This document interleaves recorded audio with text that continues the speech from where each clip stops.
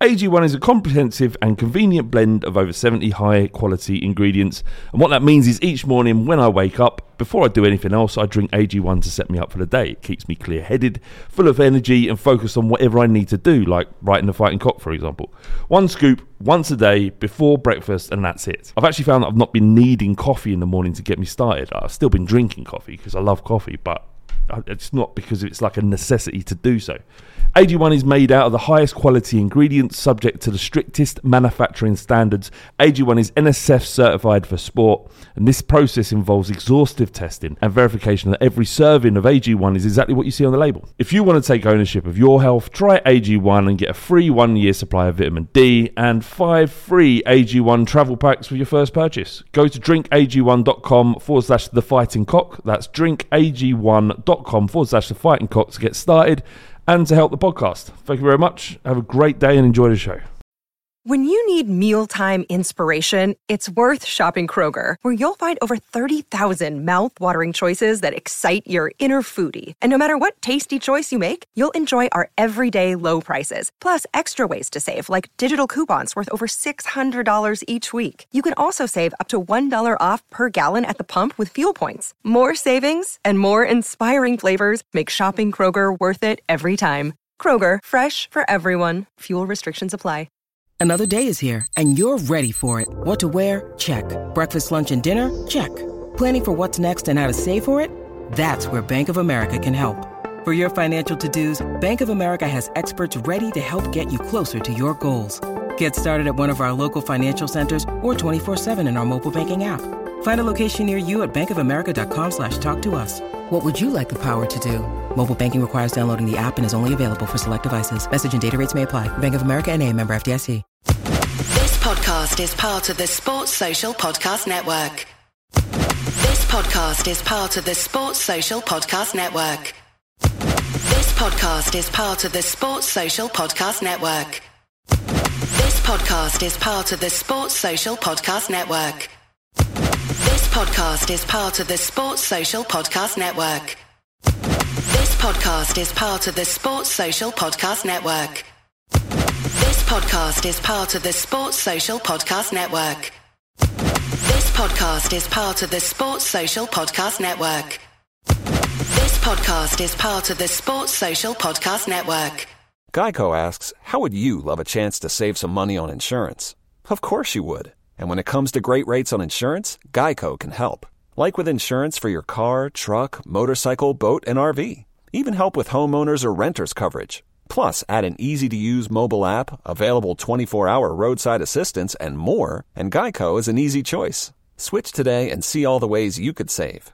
It's easy. Simply go to geico.com or contact your local agent today. This podcast is part of the Sports Social Podcast Network. This podcast is part of the Sports Social Podcast Network. This podcast is part of the Sports Social Podcast Network. It's the fighting. It's the fighting. Clock. It's the fighting. It's the fighting. Clock. Come on, It's episode 9, season 7 of the Fighting Cock podcast. Welcome, gentlemen! Come on first. Hold on, you're not Flav. Nah, I am, but I'm half of what I usually am. I thought you're a shambles, mate. You're a fucking Arsenal today. We just recorded what I think was 7, maybe more, 10 minutes of absolute gold. You know, we were going into the... forget it, doesn't matter. It was great, and then I looked at the record and I hadn't pressed record. Just sat there and... It doesn't matter, let's let it go. Spooky. Yes, mate. Lovely to have you back once again. 2 episodes on the trot. Fucking hell. Consistency. Yeah. What's going on? I don't know, mate. It's a fluke. Is it? Fluke of nature. And we've got Ricky. You? How you doing, mate? All good. Are you happy? Yes. Yeah, even... Relatively happy, yeah. You're about how you should feel after a draw against Burnley, right?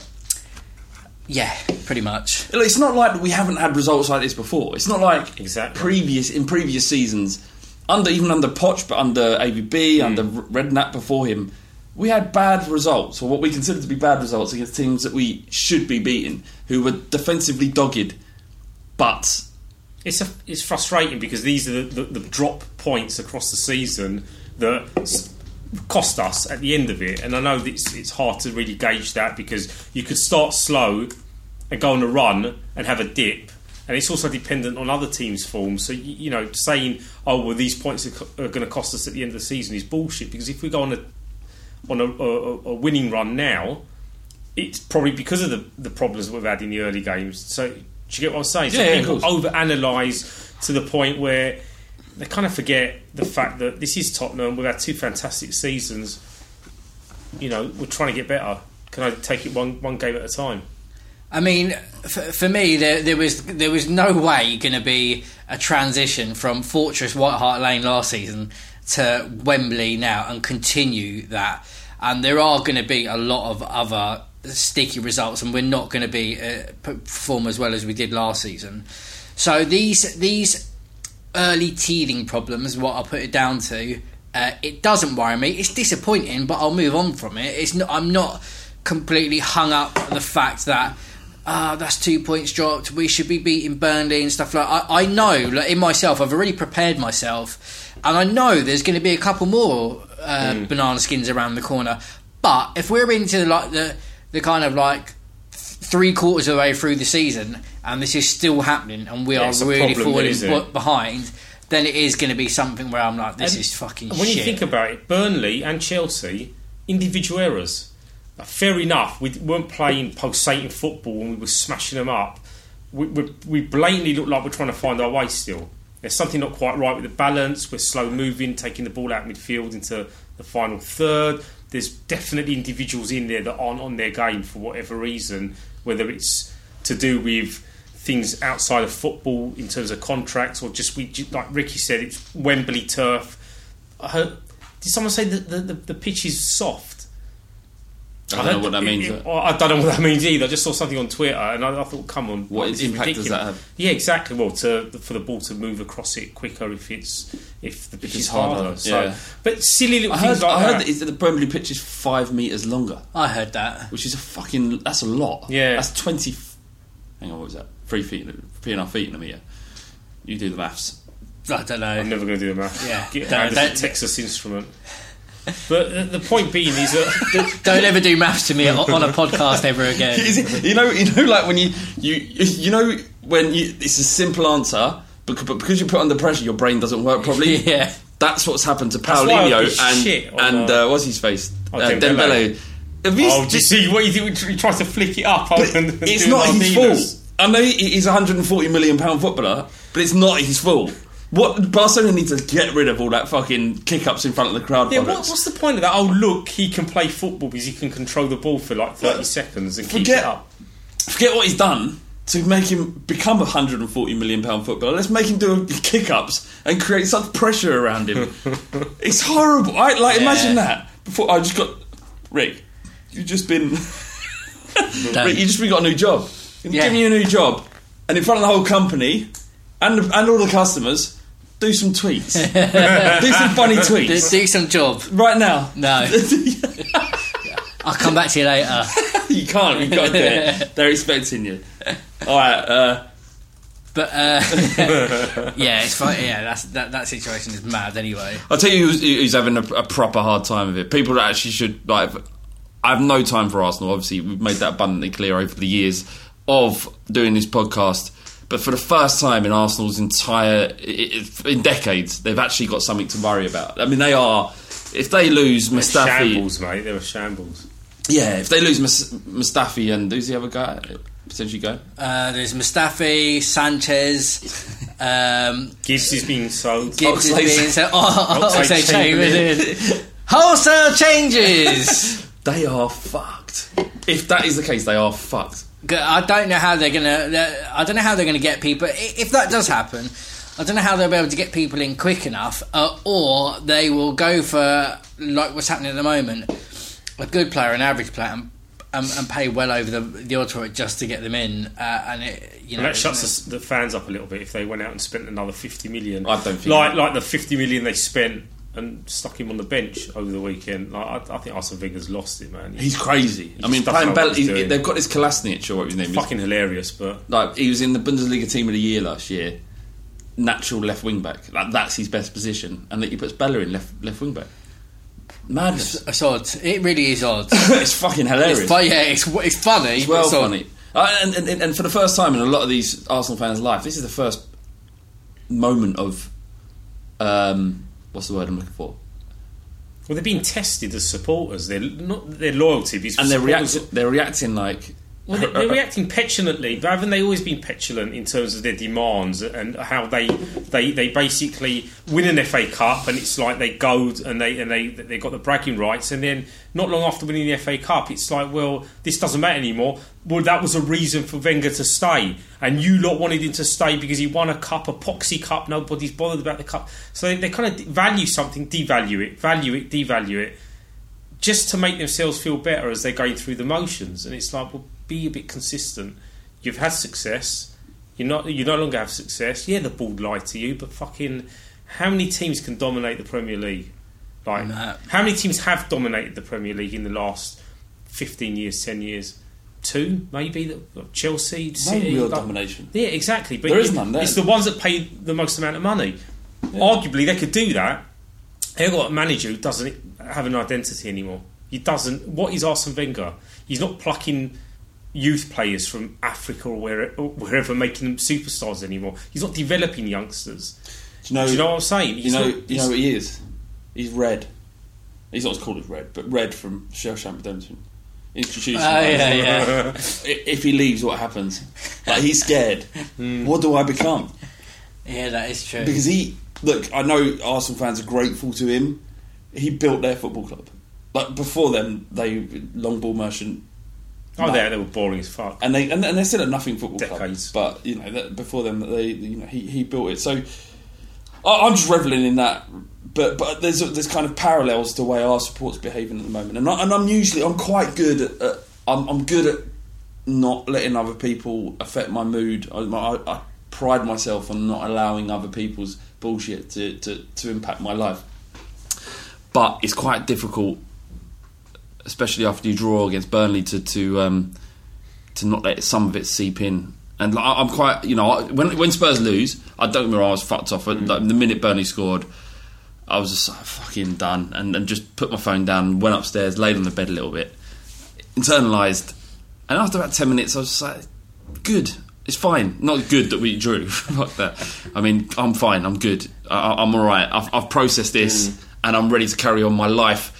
90% of it doesn't involve Spurs or whatever, do you know what I mean? I'm not having to think constantly about Tottenham. And then I get downstairs and my old man's like, fucking, what were we playing at? And I was like, I've done this, Dad. I've processed this in my brain. And it's not my dad that I'm talking about. He's creating misery. He's not. He's a lovely man. He's a great dad. But he's what I guess what I'm talking about is generally the perception or the reaction to the result on social media is tough. It is tough, and there's always that like from what I see wherever on social, is there are you got to kind of like the two camps of when people kind of say, oh, but think about us in the 90s or 2000s or whatever, we were shit then and look how good we are now. Be grateful, basically. Yeah, exactly that. And we've got a new ground on the way, amazing training facilities, great manager, an actual philosophy at the club and stuff like that. And how well we've progressed from then, it's amazing and it feels good. And when I look back into going to games then and now, and when I watch Tottenham now, I do expect us to roll most teams over. But finishing second last season and then third the season before that, it's kind of like the expectation, the bar has risen. And there are people that, now we're that high, they want us to go on further, and they want this marquee signing or a couple of signings that are going to push us above that level or to that level, so that we'll win the championship.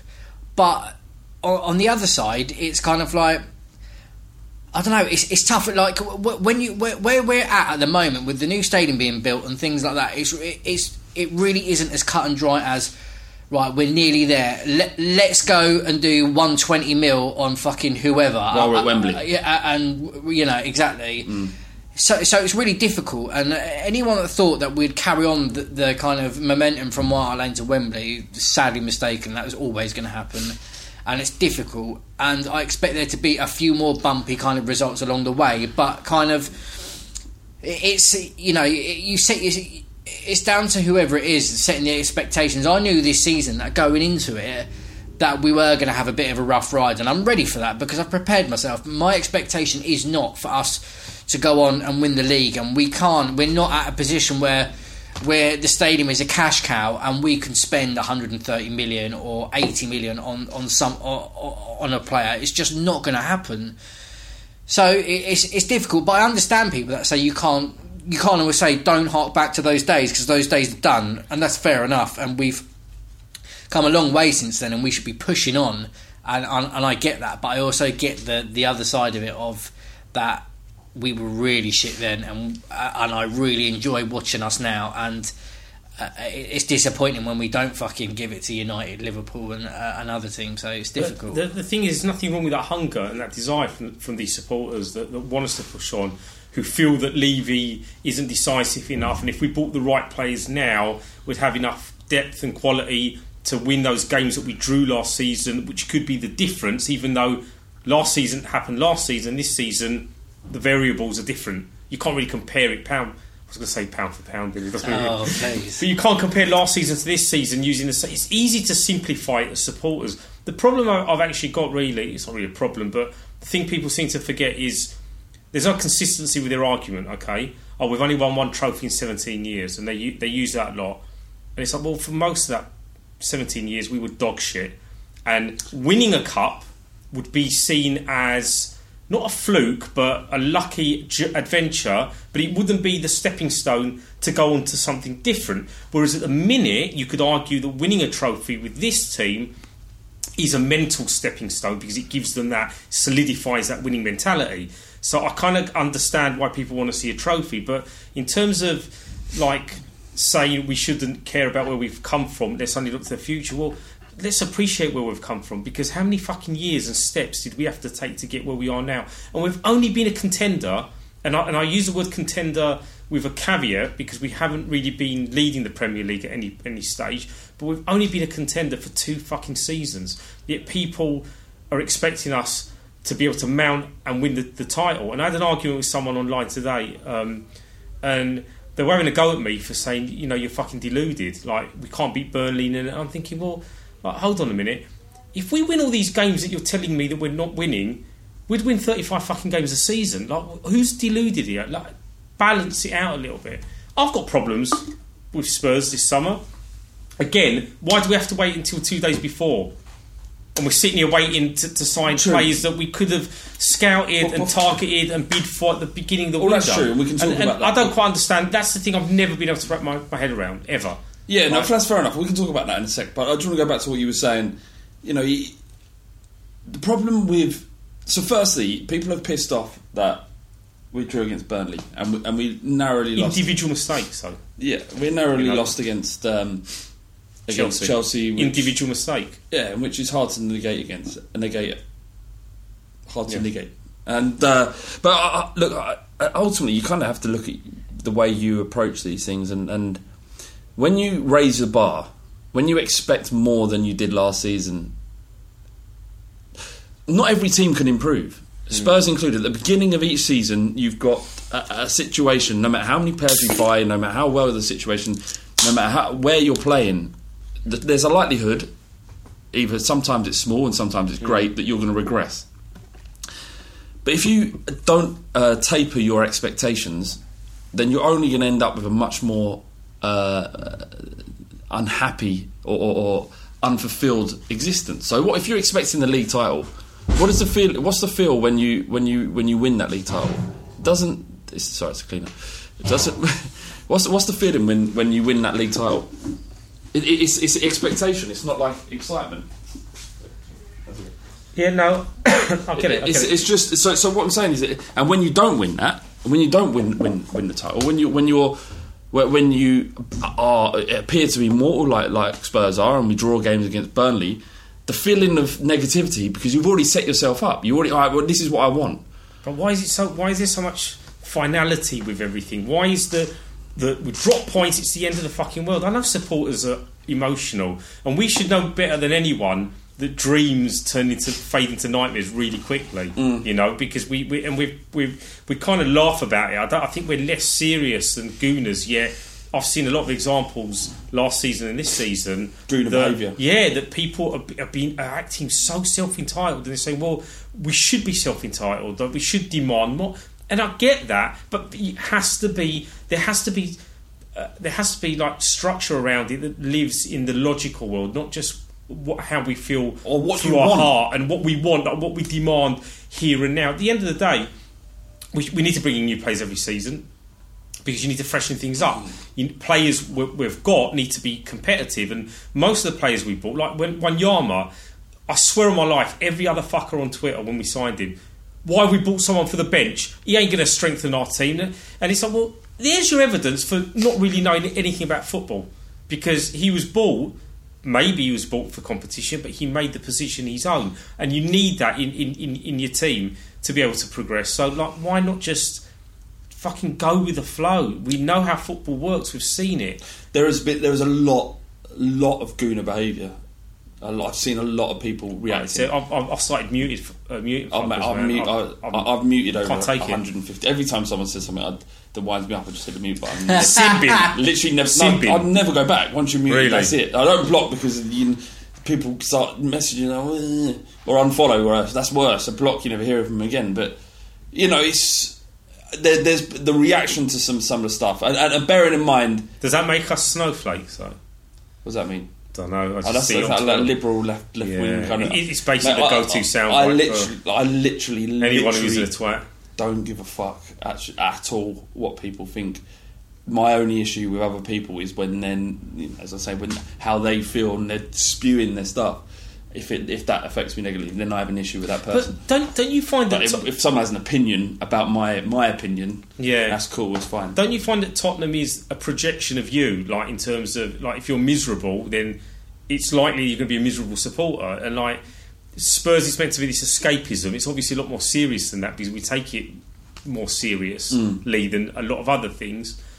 Maybe not as much as drugs or whatever else, but that's like another topic. But like. Good topic. Yeah. You got to order some mushrooms. Reminded me good. I find that people like, and maybe this is a social media thing, because you get a snapshot of the way people behave around Spurs. It's like us against them, like Spurs supporters against Tottenham. Like they have an abusive relationship with their own football club, and it's like Tottenham is the very thing that makes you happy, yet you choose to batter Tottenham all the time. Like, do you know what I mean? Tottenham is fucking bound and gagged, and you're just. They're like, it's kind of like it's like an abusive relationship. Yeah, it's like well, why be like that? It doesn't have to be like that. If Spurs didn't act like that, I wouldn't hit her. Yeah, do you know what I mean? If she didn't make me feel bad about myself, I wouldn't hit her.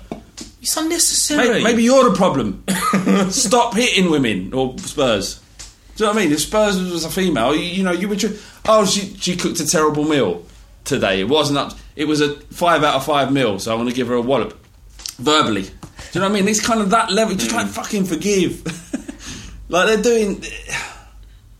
If what was happening at Arsenal, whereas everything was falling apart, I'd understand the vitriol. Yeah. But we drew a game against Burnley, and we had loads of opportunities to win it. And I was frustrated, but. And everyone moans about Wembley. Just think about how the players are feeling as well about that transition. I think Ricky mentioned it earlier. What I like, going back to the point of setting expectations and then kind of demanding those and for it to come into fruition. What I've never really understood is I know we've got in a good position where we are at the moment, but to go on and to win the championship and that demand for trophies, and this team isn't good enough, and it's only marked on how many trophies we win. How many trophies have we won in the past, like God knows how long? When was the last time we won the league?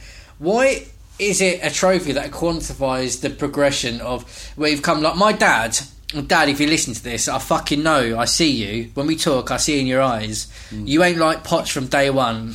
Don't matter though, and no matter how far we progress, no matter how far we play well, come third, come second, playing great football, aggressive football, pressing, philosophy. There's so much going right that has gone previously that's gone wrong. Yeah, but we ain't won a trophy though, have we? And it's like, for me, I know a lot of people, we do need a big shiny trophy, and I would fucking love one, mate. How much would that day... Oh, mate, it would amazing. Be the best. But for me, it doesn't... I don't know. Doesn't define you it doesn't take your define life me, over. because the seasons and years gone before me, that means it's nothing watching Tottenham.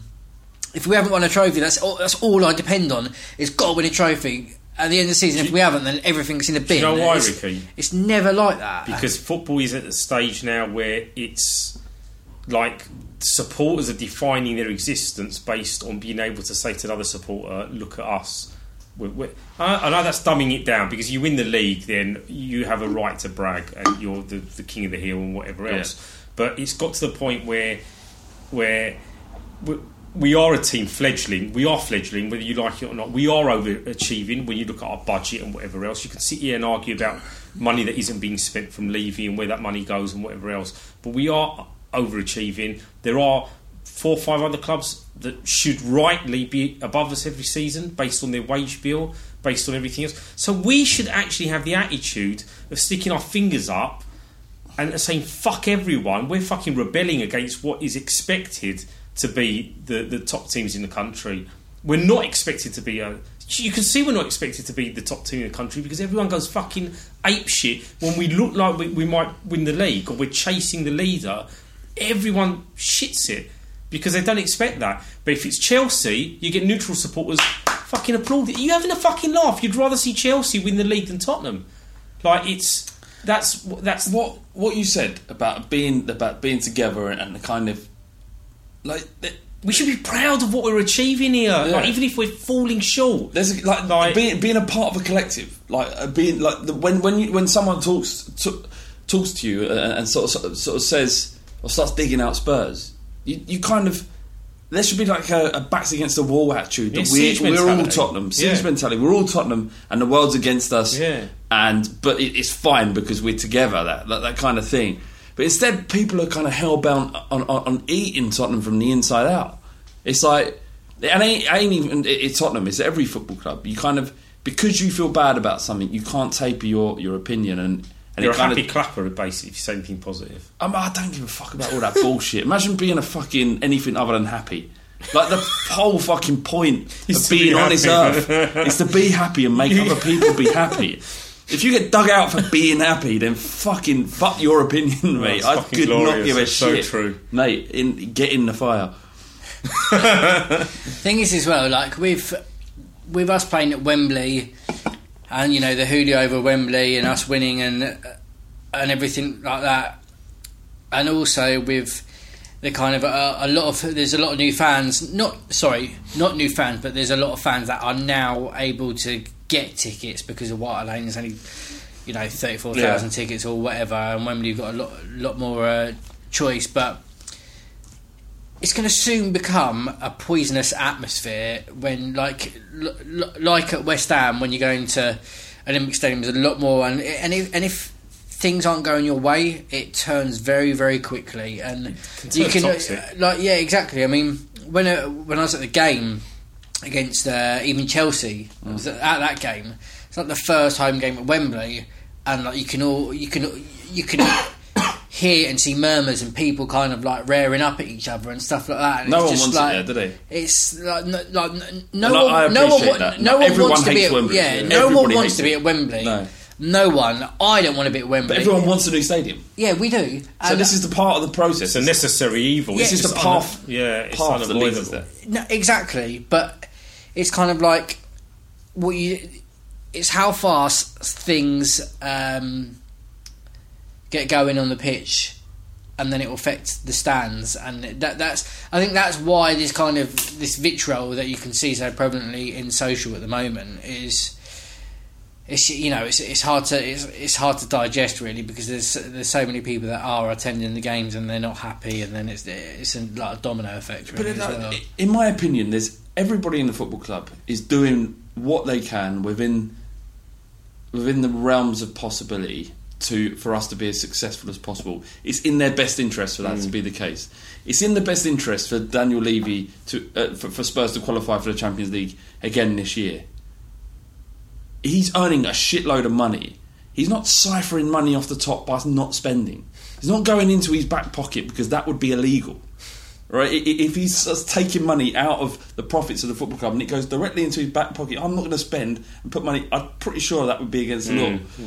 There's no one doing that. Sissoko, when he runs on the football pitch and the people are booing him as he ran on, he's not going on there and going, it's going to benefit my football club to be shit today. I'm going to do shit because it's all I can do. What goes in? What's in the minds of people that boo Sissoko as he's coming on? But this is the mentality you're dealing with. Some people's mindset is reactionary to the point where it doesn't actually make sense. It's just like, oh shit, it's that player again. I don't like him. He's shit. He's a waste of money. So I might as well just boo him rather than support him. And Sissoko will never be. Or just say nothing. Or say nothing. Sissoko needs like 5, 6, 7 games on the trot to maybe find some kind of identity. We might be able to see something from the player. To be honest with you, you spend that amount of money on a player, you kind of want to see something immediately and make an impact, and he might stay in the team, which other players have done that we've signed. But anyway, that's a different topic. I get what you're saying, but again, it just comes down to the fact that, Ricky, you're saying this season, off the back of Chelsea and Burnley and Wembley, which are big things, or Wembley being a big thing, but it was last season as well.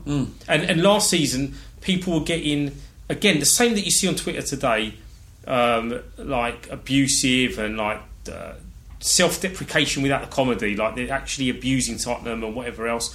And then we went on that magnificent run all the way through to the end of the season, apart from one slump that we had in all those fixtures. And you saw it. You saw the same people that were full of hate, utterly fucking pure love for Tottenham, like completely pure. You can taste the joy in their tweet. Do you know what I'm saying? Like they were so. It's when we were stuffing Leicester 7-1 or 7-0, and then a couple of other people were so proud. They're like, "This is my fucking team. This is fucking Tottenham. This is us." And that, believe it or not, is fucking fuel. It makes your life better, and it makes supporting Spurs better.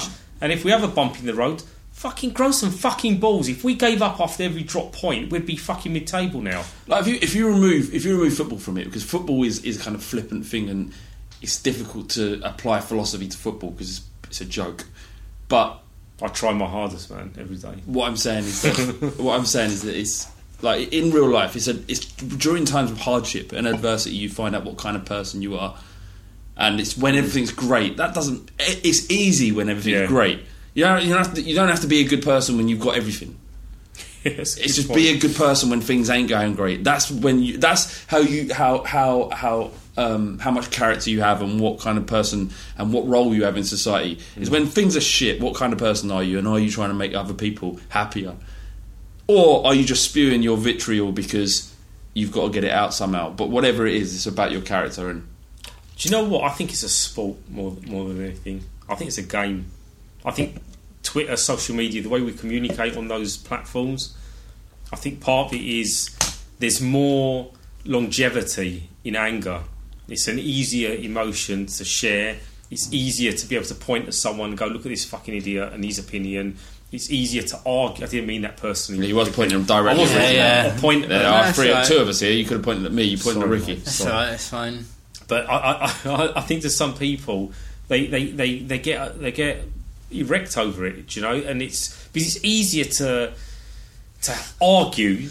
Well, you don't argue when you win, do you? I mean, when you win, everyone's happy. So where's it's like when I've written blogs in the past, I've tweeted stuff when we've won, okay, and people aren't all over it because it's whatever, we've won. But if it's something to do with a defeat, or if it's something subjective to do with something else that's happened at the club, everybody, like a pack of wolves on a carcass, it becomes like an absolute hellmouth because people like hate makes the world go round. Unfortunately, do you know what I mean? It does. Do you think we should talk about Burnley yet, or not going to bother, mate? No, Burnley, no, probably do it in the second half.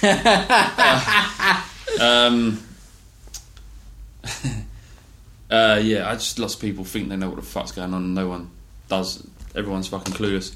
It is funny though. First half of Fight Got Podcast. Shit! Yeah.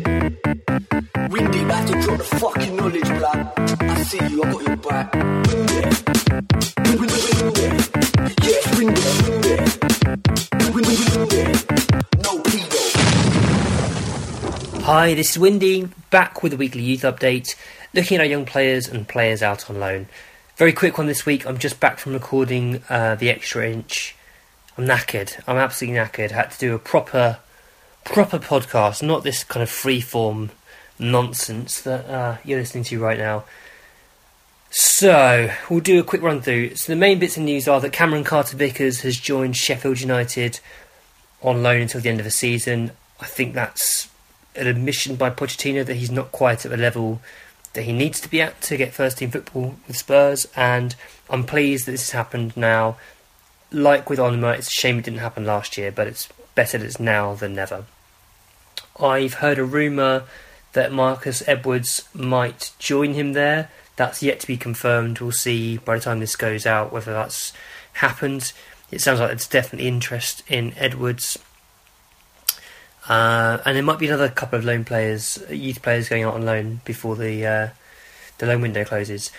On to the youth teams. The under-18s lost 1-0 in the last minute to Brighton at home. It sounds as though they played pretty well and it was an unfortunate result. Again, Scott Park didn't sound thrilled. He said they were hard to break down, but as I said to the boys, the worst case scenario is you have to walk off the pitch with a point. You can't lose the game in the manner we did on a set play. The good news is that the under-23s beat Manchester United 3-0 at Stevenage last Friday. Marcus Edwards scored the opener with a 20-yard curler. Japhet Tanganga scored a header, and then Joe Pritchard rounded off the goal scoring. That's it for this week. If you're interested in more young players, follow me on Twitter at WindyCoys. That's Coys for Come On You Spurs. Second half of Fighting Got Podcast. Apologies if you found that a bit heavy. It's just getting all we're venting. We're doing all the things that I hate. Just spewing all the fuck it. Doesn't matter. It's done. During the game, let's talk about Dele Alli not celebrating. my gut feeling was that Pochettino gave him a bollocking, and maybe he didn't take too kindly to it. And when he scored, he felt. I don't know. What did you think? Yeah, Really, that makes sense, but maybe we're reading too much into it. Maybe because it was just a tapping. Yeah. You, for me, that is that is way too much reading into it. Like you score a fucking 20-yard fucking curler, you go mad. Yeah. You do a bit of trickery and you score, you go mad. The ball cannons off a defender and you see an open gap and you tap it in. Yeah. It's not really to go wielding away to the crowd to be like, fucking I am the Don, pointing to the back of your shirt. Have it! Oi, hey! It really was just a tapping, and it was like, it wasn't like he had momentum where he's running and he fucking smacked it in. It was it was literally like, I've just guided the ball back to where it came from. Fair, we'll leave it there then. That question came from Queenie on Twitter. Thank you very much. We had Paul Bradshaw as well asked, what do you think of lack of goal celebration? Just one of those things. He scored against Burnley. It's kind of one of those things. It's a shame actually, because I remember a time when Danny Murphy scored a very scrappy goal against Portsmouth, I think, and it was in the Park Lane and we went ballistic. It was on the Martin Yole. It was a good time. Champions League got drew, didn't it? Yeah. Hang on, got another question. I missed one out. Why do fans change their... Oh no, we've done that. Champions League. So we got Real Madrid, we got Borussia Dortmund and Applewell. Yeah. You going back to your homeland? Cyprian football. You going to go back to your homeland to watch it? Nah. Okay, no. That's what are your feelings? Champions League draw done. Yeah. Last season was a bit of a kind of anticlimax. Yeah, it was an anticlimax, and we thought we had an easy group. Yeah, we thought we had an easy group. Thought we'd rolling through, and we'd progress, and whatever happened. Did not count for Monaco. But when you're playing in the kind of elite competition that is the Champions League, or European Cup as I like to call it, you want the biggest and best teams, and it doesn't come quite bigger than Real Madrid. Yeah, I mean, and then Dortmund for me, it's kind of a bit of a revenge game against Dortmund for Revenge. Yeah, a bit of revenge for when our fans went out there and they got dished up. Fucking who is it in the centre midfield? Tommy Carroll and someone else. That was Ryan Mason. Yeah, right. Yeah. But and then Apoel. But these are the games that you want to see your team compete in. I definitely do. I wanted Barcelona. I wanted Barcelona because I haven't been there. No, I've been to Madrid. I've seen us get pumped there. I have no inclination or no drive to go there and watch us get pumped again. Although, to be fair, I'd fucking love to go out there. If I could get a ticket, it'd be amazing. But Real Madrid are like the favourites for the competition. They're one of the ones I wanted to avoid, but we got them. You know what I mean? We had to finish second, and I think that we're going to be in a situation where last year we didn't expect anything because it was. We expected everything because it was a relatively easy group. Turned out not to be. This year, we're not expected to go through, and we might surprise some people. Believe a little bit. I think this really illustrates that. Going back to the first part, but not to go too deeply into it. Like, you're in the Champions League. This is what we've always wanted, to be in there consistently, and you want to play against the top teams in Europe, because for a lot of people, the people that are lucky enough to get the tickets, they're going to go to proper football clubs. No disrespect to the smaller clubs, but it's quite underwhelming when you get small clubs in the Europa League and it isn't as glamorous, and players aren't really up for it and supporters aren't really up for it, whereas now we've got two huge clubs in that group and the little team from Cyprus that might cause us problems, you never know, but that's exactly what you want out of football. You want to play against the best teams in the world, and we are Tottenham Hotspur playing against 15 times winners of the Champions European Cup. How many times have they won it? 12? I've lost count. I don't know. I've literally lost count. But I saw someone on Twitter going, "Yeah, well, we might not get out of the group." Right, you fucking idiot. If we got out of the group, who would we fucking play? I mean, what are you looking to do here? Are you looking for us to somehow get quarter-final, semi-final, so you can turn around and blag to your Gooner mates that we got to the semi-final? I mean, that is quite important. It is important, but the reality of it is no one's expecting us to win the Champions League. People are now not expecting us to get out of the group. Well, fucking, if there's no pressure on us, fucking Spurs, enjoy it.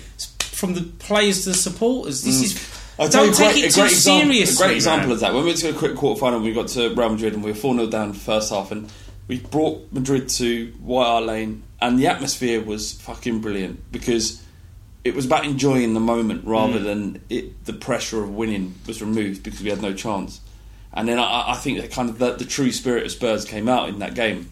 We lost 1-0. Ronaldo scored a dodgy goal where it hit Gomez, went over his head and rolled in. Yeah, I remember that. But the atmosphere that night was superb. It was great. It's that stuff that you remember. How many times have I heard it hit Gomez and rolled in? He was the best, shittest keeper I've ever seen. One of the things as well that I've been thinking about as well, and I could have sworn I saw some kind of video interview. I saw something that Tottenham have got this. The players have got a WhatsApp group, and people were saying like Jan was well pumped for it and stuff like that. Like, these are the times where you're playing against your Real Madrid and Dortmunds, where players that feel that they're not paid enough and they're not respected and valued enough. I tell you what, that's cool. But you go out on the biggest stage there is, and you fucking prove, and you show us why you deserve this money, and. That's what I want to see, that fire in the belly, that kind of like, at the moment you're getting all these plaudits from, Match of the Day, and Dele Alli's great, Eriksen and all that lot, and Eriksen linked with Barcelona and, 150 mil for Ali or whatever. But I want to see these players kind of relish this chance that to say, you know what, if I want to get paid the best money and be on the biggest stage, there is going to be no other time and place to prove yourself against these teams, and I want to see us fucking. And it's the players proving that they're players going, well, I deserve more money. Ricky's spot on. Like, well, show the ambition at the club you're at now. Yeah, you've got to contract the club. You've got players around you, friends around you, teammates around you. Like, as a team, don't you want to achieve something at Tottenham right now? What, and what better fucking platform and arena than to go to the Bernabeu? Lads, I'll tell you what, we're going to shock some people in this Champions League. We're going to do some business. We've got a great first 11. Sanchez is going to be an absolute beast, and he's going to arrive. We've broke our record transfer. We've broke our record transfer to a defender for Davinson, and the problem is that he's a defender. That's the issue. Not sexy enough, is it? Yeah, it's not. And don't get me wrong. Although Toby's sexy. Yeah, but even when we signed Alvaro, and Lloris, you like, and Wanyama, you say, I get it. It's necessary, but it's boring. But I think our first team we could easily do it. We did it. We've done it for 2 years. Like, Dortmund should be worried about us. They never played Tottenham. They played our second string team. They've never played Tottenham. Now they will. Yeah, exactly. I mean, it's going to be a completely different kettle of fish as well. I think now it's kind of like, and as well, like, I think it was noted that the last kind of Champions League foray that we had, that I don't know whether Poch was like saving some players because he had his eye on the league and where else had you. But I think this time, the kind of temperature's being turned up that we want to go out there and we want to perform and we want to get as far as we possibly can, and rightly so. And it's going to be one of those things that you're weighing up at the time. Are you going to get the league realistically, or should we be progressing in the Champions League or getting these results? And it's difficult because they are not fucking wanting to take it lightly. Real Madrid and Borussia Dortmund, they're not going to be any rollovers. But, of course not. But there are going to be some exciting games at Wembley and in their ground as well. And if that isn't enough to get you going, then I fucking really do not know what will.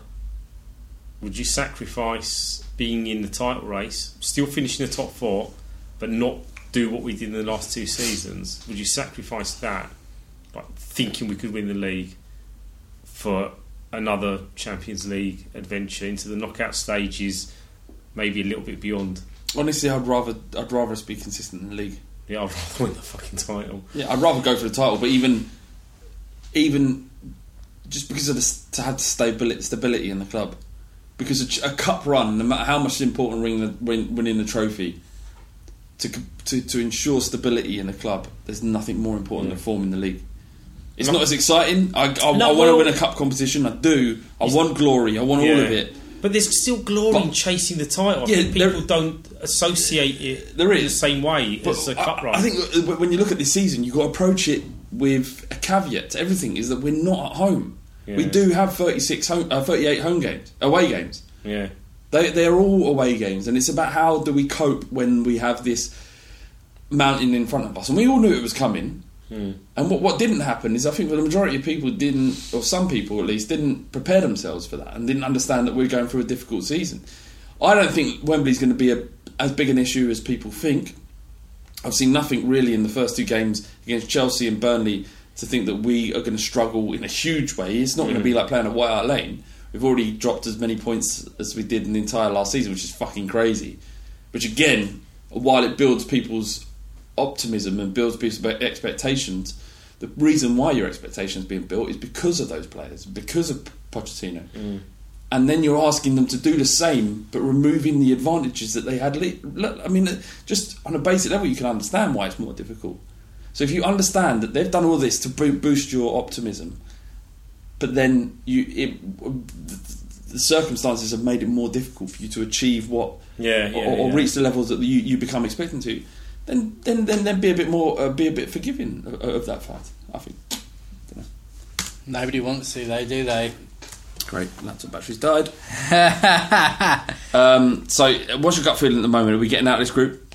Yeah, I think we will. I have to go all guns blazing because I do love the European Cup, man. Like, as a kid, growing up and seeing that fucking ginormous trophy and seeing, being crowned the kings of Europe, and like just knowing, Forest's achievements, and other clubs' achievements in it, and just being able to laud it as to say that you're the fucking best in Europe is the fucking... Oh, man. Like, going through my life, I've always, like, at a young age, you know, wanted to see Tottenham play at White Hart Lane, done that. I wanted to see Tottenham away. I wanted to see Tottenham in Europe, doesn't matter if it was UEFA Cup, done that. See him away in Europe, done that. And then it gets, you know, you get further and further along, and to see us either, you know, win the league or the Champions League, they're fucking, you know, that's light years away, but there's always that chance, man. Of course. And whenever there's that chance, it just lights a fire under me. It really does. Wimmer's joined Stoke, 18 million. Nice little profit. Madness. 4.3 million we signed him for. Really? Yeah. That's interesting, actually, because he's played 15 games, I suppose. Really? Yeah. How? Like, it's mad, isn't it? That how the value of someone that's 4.3 million and after 15 games it's now rocketed to 18. It's like your house property, though, isn't it? It's just the market market rises. Yeah. But yeah, it seems a lot, there though. to spend. It does seem a lot. I don't know if he's worth 18 million. Probably not. We'll find out. I think he'll get a lot more game time. Yeah, but he won't be surrounded by better play. He won't be surrounded by the same quality of players he had at Tottenham.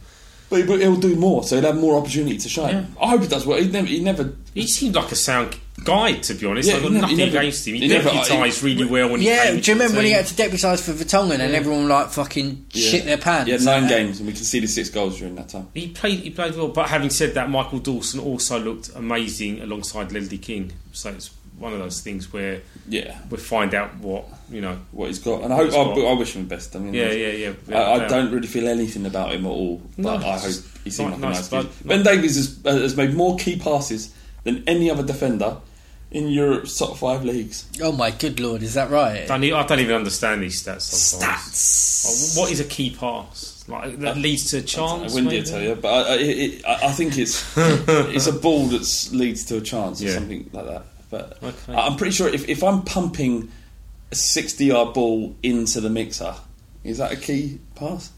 No. I don't know, mate. I'll tell you we'll be able to. The Fighting Cock are releasing a podcast later in the week with Michael Cox, who wrote The Mixer, a book, The Mixer, called The Mixer.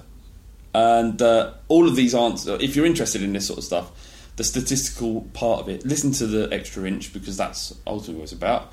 But ultimately, also, we've got a great guest on there in Michael Cox, and I'm sure he'll be able to tell us exactly what a key pass is, and hopefully, by some sort of telepathy, Wendy will understand it. That needs to be asked, because it's recording as we speak. And if you are into that statistical side of the football, then this would not be a podcast to miss, because it is going to be fucking rammed with it.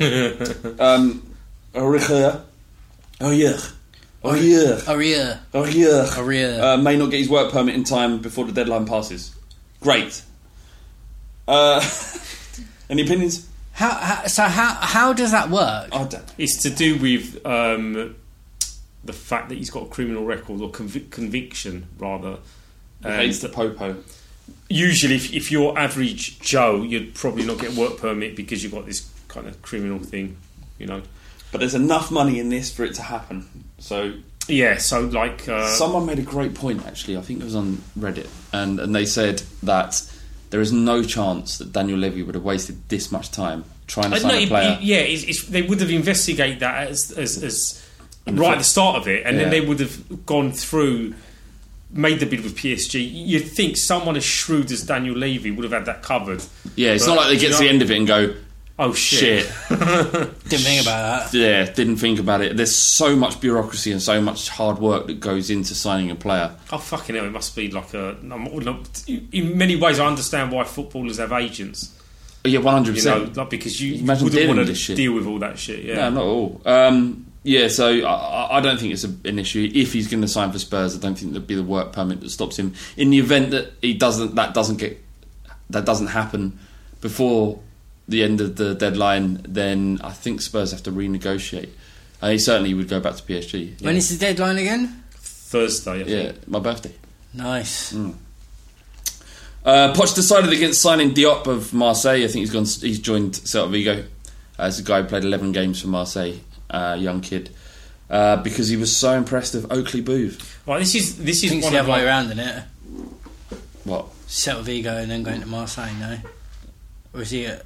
Is it? I've got no idea. Mate, who gives a fuck? He's not signing with Spurs. The thing is, most Spurs supporters haven't even heard of him until we've got linked to him anyway. Yeah. They're People are going, what, Papa Booba?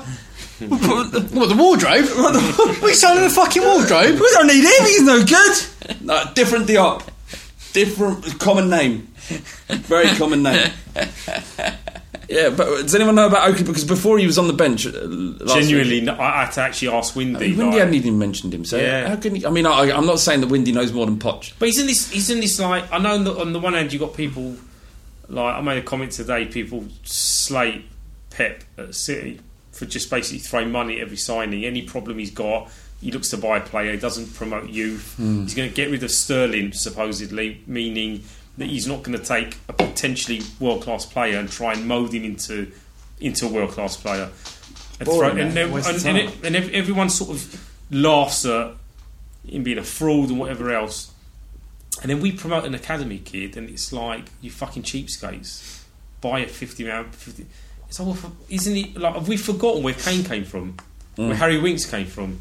Like, yeah. Do you know what I'm saying? Do you know anything about him though? Oakley? No, it could be that he's on the bench because we haven't got any other fuckers to put on there, and maybe it's Pochettino saying to Levy, "That's the quality of our bench. We're taking risks with kids that might not make it or be good enough." Or Poch goes, "This kid's the bollocks. Yeah. We don't need to spend." And but how's he going to get in the team and get game time if? I mean, there's already an issue with Winks. How is Winks going to get into the team? Well, how would have Diop got into the team? Well, this is my point. At the end of the day, it goes back to Poch's philosophy about everybody's on the same level in terms of no matter where you come from, how much you cost. If you're playing better, if you're impressing in training, you get in a team, and then you keep your place until you drop out for. And that's competition for places. I'm a bit old school with players. In what way? Like, I would prefer to spend 30 million on a foreign sounding name. So, like, someone being brought for our academy for free doesn't really, do anything for me. But if we were to sign someone with Benio at the end for 35 million, I'm in. I'm fucking in.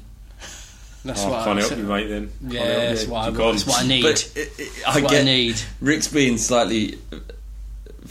He's making a joke. Look, but there is something in that. I'm going to be way more excited about an Eno than I am about Booth. Yeah. Can you imagine we announce 3 players tomorrow, with like 3 signings out of nowhere? Yeah. You get that kind of artificial, superficial high off it because it's like new players, like a fucking kid.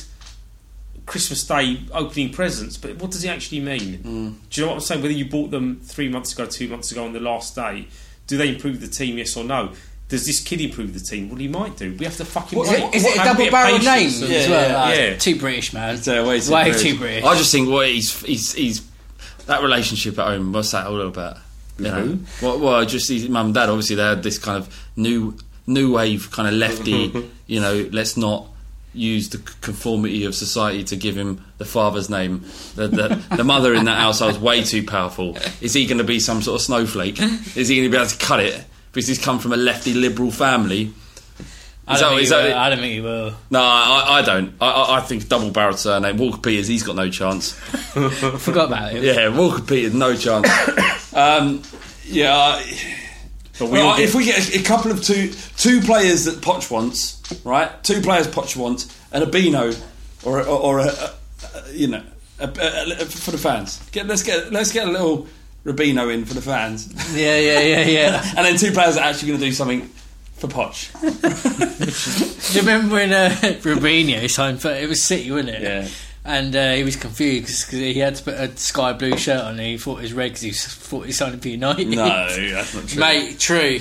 God's honour. Real talk. Alright, got some questions. THFC Memory Man. He says, which elements of football from the pre-Premier League Sky era would you reintroduce for the benefit of fans?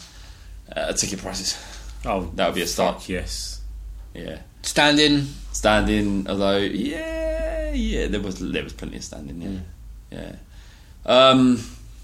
Beer in stadium. Too far. Nah. You can never drink in front of the pitch though. What, like back in the day? You could smuggle. In 92, do you think? Is it? No one gave a fuck then, did it? Really? No Wi-Fi. Is there Wi-Fi now? Is there? What, in the stadium? Yeah, you can't get on Wi-Fi in the stadium, can you? I've never tried. Don't know. Good, that was a test.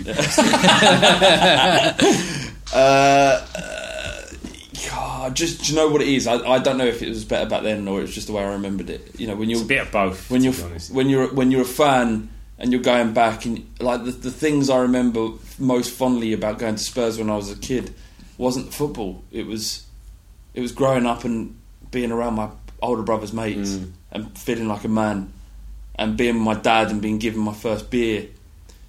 It wasn't anything to do with football, and all of those things would exist now. But the thing is, that doesn't exist now for kids of the same age you were when you started, because it's so much more of an event, an experience these days. Like you go to a football match, the dad's taking his kid or whatever, and it's like 200 quid he's going to get spent or whatever. Do you know, it's not like 10 quid at the turnstile. I can't even afford to take myself to football. Like I had kids as well. If it was more accessible today, I think the next generation of football supporters, again, it'd be more of an organic kind of association with the club, and it wouldn't be this thing where, like, can we afford to go to the football? Can I afford to see the team? Like, whereas now it is like this really polished, you know, sit down, don't stand up, don't sing that song. It's very much police with, you know, modern football and all that. Like you saying about your brothers and your dad and, you know, becoming a man. For me, there is no other kind of milestone in your life than becoming a man. Is when you're dying for a piss and you're forced to go for a piss outside that hovel in the Bell and Hare, that brick tiny building toilet. The little toilet there?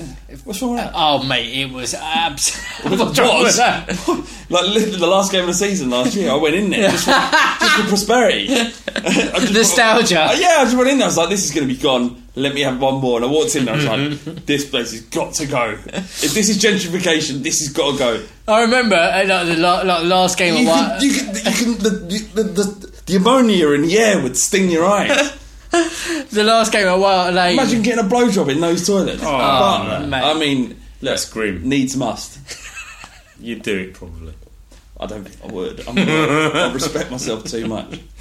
Yeah, it'd be hard. No fit bird's going to want to nosh you off in those toilets. Mate, think of your surroundings. I just wouldn't be able to arrive. Arrive. You could get out but couldn't arrive. Yeah. That's the worst. Yeah. You're just pumping like that, and then you get into this kind of existential crisis. Like, what am I doing? I'm literally just pumping another person, and nothing's happening. I'm never going to come again. I am never going to come again. And I'm looking down at another human being, and I'm sticking my dick in her, and I'm going back and forth, and she's looking back at me, and there's like nothing, literally nothing she can do or I can do to stop this situation until eventually I'll come to a realisation that it's not going to happen. So I've got to have this awkward conversation with her going, look, it's not you, it's me. I can keep going forever if you want, but that's not going to help either of us. I'm never going to come. You're never going to enjoy yourself. Let's get out of this situation and run for the hills, never talk to each other again. Reminds me of Tottenham, never going to come.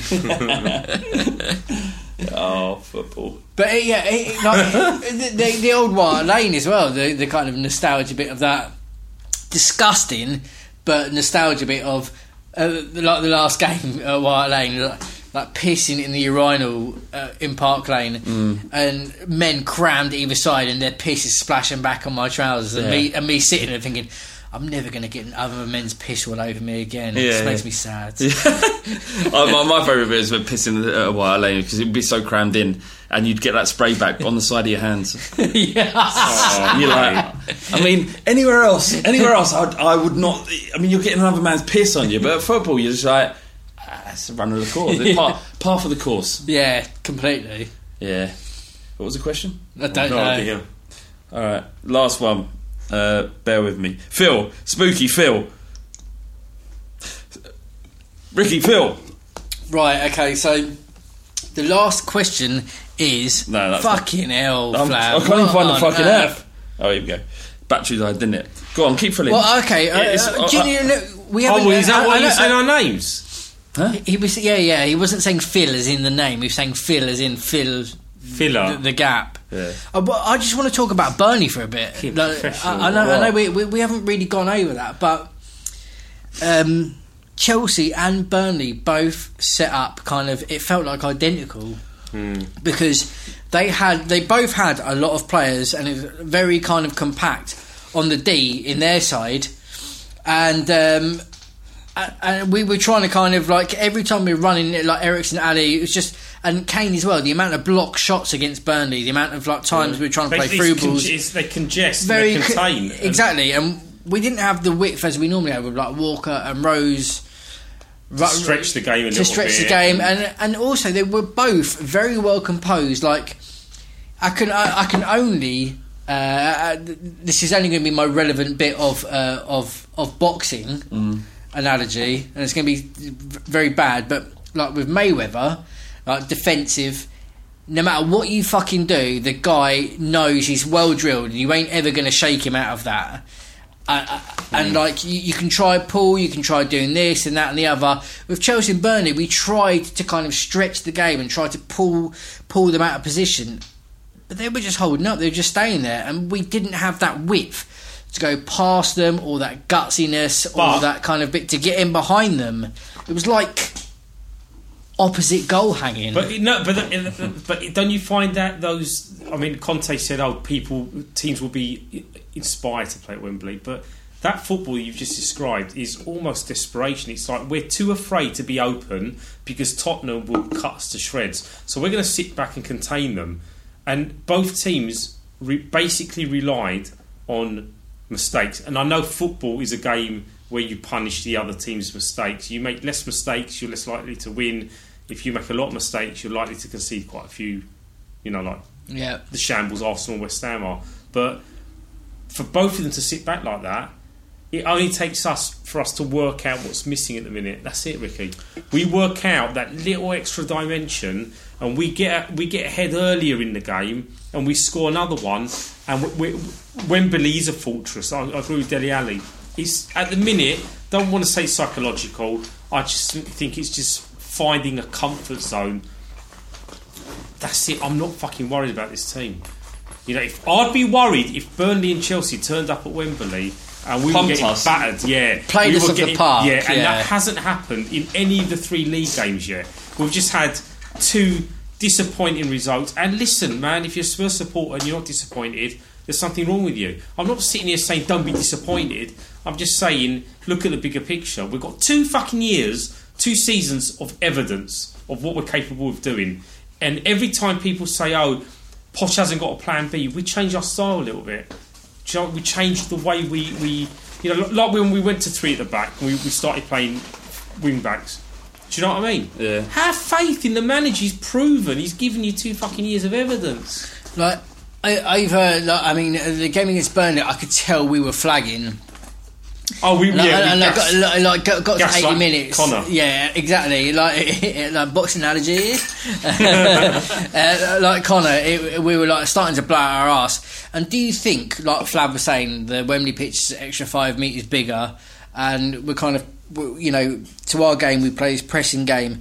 Do you think that effect of people running that little extra bit?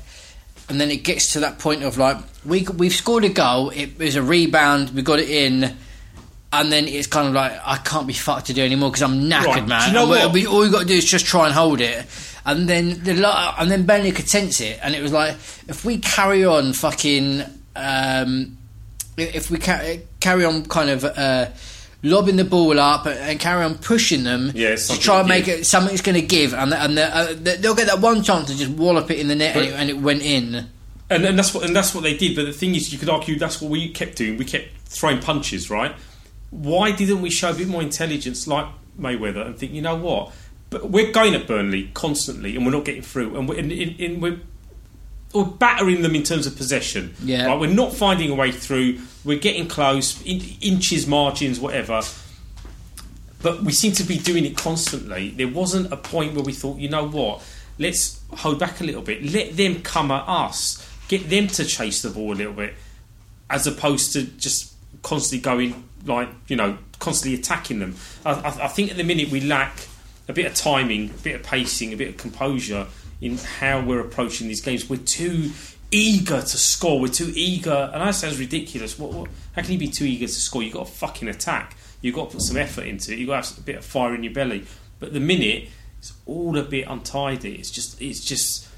It's not polished. It's not well-rounded. And that isn't like, oh, Spurs have regressed. We haven't fucking forgotten how to play football. And yeah, there's a couple of players that aren't putting the right amount of graft in at the minute. But we know what's going to happen. We're going to thrash someone at Wembley.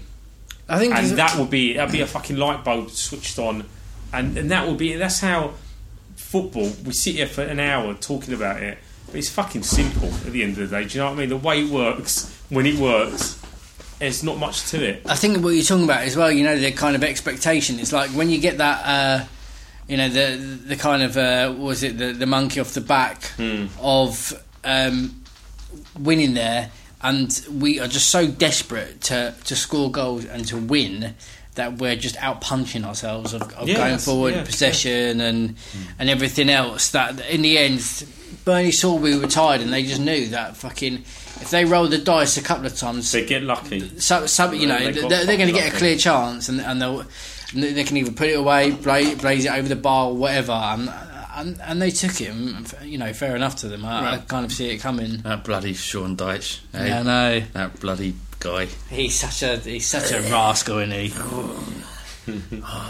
Dirtbag. Yeah, fucking you imagine the stuff he gets up to. No, I don't want to. In the bedroom. That's even too blue for me. His fingers thicker than my dick, for sure. 100%. His fingers are like a Cumberland sausage. Yeah. But he does some damage with them fingers. Would you have Spurs winning the league if it meant your mum met Sean Dyche on a night out and fell in love with him, and he turned up as your dad, your new dad? What, for Spurs to win the league? Yeah. Yes, I would. Yeah. Sean Dyche. Yeah. You fingering your mum with his massive fingers? I think it's an easy yes from any Spurs supporter. Yeah. Yeah. Yeah. Silly question. You got to shout across the hallway. Only one. Use 5 fingers. You're saying don't use one, use 5 fingers on my mum. Yeah. Like thanks for the Premier League. Winning the league, yeah. Thanks for the Premier League. Use 5 fingers. Yeah. On my mum. Yeah. She'll love that. Yep. That's been the Fighting Cock podcast. Thank you very much for joining us once again. Cheers. Spooky, thank you for coming back. Thanks, mate. Are you back next week? No, okay. Probably not. No hat trick for Spooky. But you know, you always, everyone loves you. Ricky. Yeah. We'll see you soon. See ya.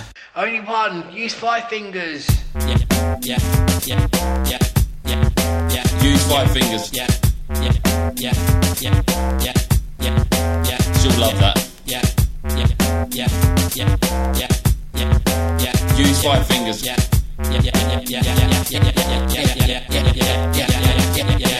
Use 5 fingers. On my mum. Use 5 fingers. She'll love that. Use 5 fingers. On my mum. On my mum. Use 5 fingers. On my mum. Use 5 fingers. She'll love that. Use 5 fingers. On my mum. On my mum. She'll love that. Yep.